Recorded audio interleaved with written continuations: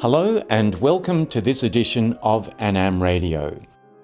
Next time you're going through a mental list of composers who died far too young, Mozart, Schubert, Purcell, Gershwin, you can add to the list French composer Lily Boulanger, who died in 1918 at the age of 24. And the more you get to know Lily's music, the more you'll realise how great a loss she was. All the more reason to enjoy what she did manage to leave us, which is of extraordinarily high quality. One musician who's done something to remind us of Lily Boulanger is Annam pianist Hannah Pike. Hello, Hannah. Hi, Phil. Thanks for having me on. You're very welcome. What can you tell us about the life of this remarkable woman, Lily Boulanger? Lily was born in 1893 and she died tragically young at only 24 years of age in 1918. When she was 2 years old, she contracted a really bad case of pneumonia, which affected her life significantly and her health. Then at 24, she obviously tragically passed away. We think that it actually might have been Crohn's disease. Well, that's what the scholars have been saying lately, but we're not entirely sure. Originally, it was sort of put down as intestinal tuberculosis. So one of those things, I guess, is lost to history and we'll never really know. But she's extraordinary. She had lessons from Fauré at quite an early age. She played so many instruments. She sung, played piano, played the cello, I think. So many different things. She was a really incredible musician. And she won the Prix de Rome. I think she was the first female to win the competition. She was just incredible and wrote a lot of choral stuff as well as some instrumental things. Yes, she won that in 1913, and now the Prix de Rome is a very famous French competition. Debussy won it when he was young, and it entitles the winner to a year in Rome staying at the Villa Medici, all expenses paid, and the idea is that you just get to write lots of music. And yes, she was the first woman to win this award. And I think, Hannah, the three pieces that you performed at your recital were actually composed during her prize year at the Villa Medici. Yes, that's correct. So she also comes from an extraordinary family, and we really should talk a little about them. Absolutely. So her mother was actually a princess and her father was her mother's tutor, actually. He was quite a bit older than her, I believe. I think her father was 77 when she was born. So quite an age gap there. He was also a composer, right? Yes, I believe he won the Prix de Rome many years, obviously, before Lily did.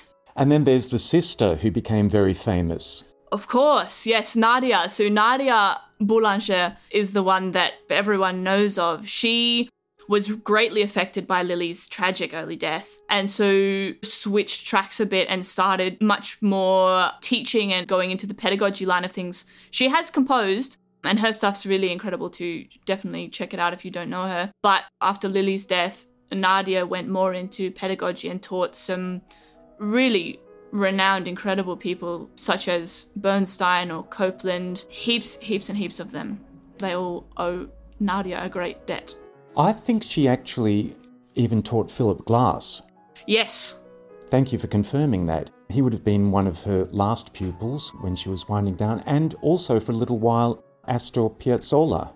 So her list of students is incredibly impressive.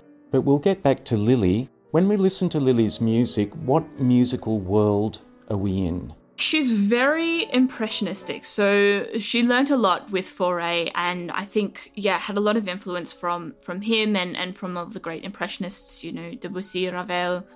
I love her music. I think the pieces that I played are very, very rich in their harmonies and they're ever-changing. So that was actually quite a struggle for me originally when I sat down to play them because it felt like every few bars we were in a new key and suddenly in these areas that, maybe are not traditional harmonies that we would, learn about at university. So that was quite a struggle, but it's so rich and so really in-depth and beautiful, but very impressionistic. And I think you can actually see that in the titles as well. Well, let's talk about the three pieces, and they do each have a title. The first piece, which I think translates to Of an Old Garden, Yeah, Of an Old Garden is the first piece. It's quite quick. It's really quite dense in its harmony as well. I think that's one of the challenges of this piece, is that there's the main melody line and trying to play that really delicately and singing and beautifully, but not losing the quality of the other voices. She's also very, very detailed with actually what she wants from the performer. It's very obvious, I think, what she's trying to do with the phrasing and the structure of the piece. So that was really interesting to sit down and look through it. And I think the challenge also is actually not to do too much. I think it's very obvious sort of what she wants to do, but it can be tricky sometimes to actually hold it back and not go too far with it. So you just need to follow her instructions, really. That's it. I mean, she's such a wonderful composer. She puts it in for you. You don't really need to do too much with it. You just need to do what she's asking. So that's the first piece. And the second piece is also a garden piece. Yes, it's entitled Of a Bright Garden. It's quite a similar piece to the first one.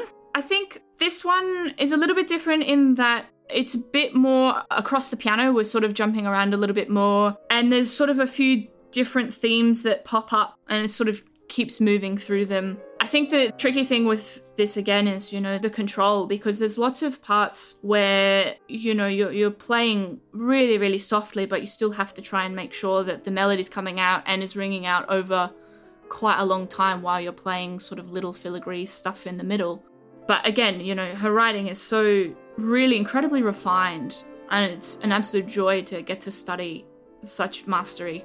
When you look at the score, she actually does what Debussy does and what Ravel does a lot. She actually uses 3 staves because she's trying to separate these different colours on the keyboard. And that must be a challenge, surely. Yeah, I mean, for me, things like that can be more of a challenge. I'm the first person to say that my reading is not the most incredible thing in the universe. And that's something that I've really enjoyed working on through my time at Anam. But I think in this case, it kind of makes it, like you were saying, quite clear what she really wants to come out. It's not quite as crazy as some of the Rachmaninoff things that I've read with 4 staves, so 3 is slightly more manageable. But yeah, it definitely, I think, makes it quite clear actually what she's wanting to happen. And then the last piece is nothing to do with gardens at all. Well, as far as we know, it is a cortege. Yeah, which threw me quite a bit, actually, because when I looked up what a cortege is, it's a funeral procession. And I sort of played it and I went, this doesn't really sound like anything that I've ever associated with funerals before. Well, I think it can be just a procession. It's usually used in reference to a funeral, but it doesn't have to be, because you're right, this is a very bright, jaunty piece, isn't it? Yeah, it's beautiful. A really interesting piece. I think she actually wrote it for violin and piano originally, and this is the piano transcription. It's quite tricky, actually, because it was written for the 2 instruments. When she's put it all together, it means that the hand is really stretched quite often. So the challenge for this one is, for me, was to not get too tight and stuck and, because pain is the enemy when we're playing, obviously. So that was definitely very interesting. And I worked a lot with Timothy Young, my teacher, on trying to get that to sound the way it's supposed to without causing me too much trouble. Well, I enjoyed your performance very much. I've listened to it a few times. Do you have plans to play any more Lily Boulanger? I do. I have been working on a project with Eliza Shepherd, wonderful flautist. In March every year, she does a project called March of the Women, where she records a piece by a female composer for every day of March. So we actually looked at doing the cortege arranged for piano and flute. I have also been listening to some of her other works. I would absolutely love to perform the Pia Jesu at some point.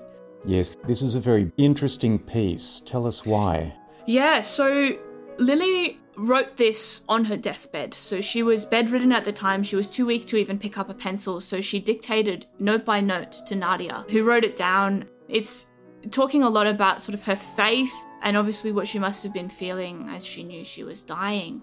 It's hauntingly beautiful. It's such an incredible piece of music. I highly recommend it if you don't know it.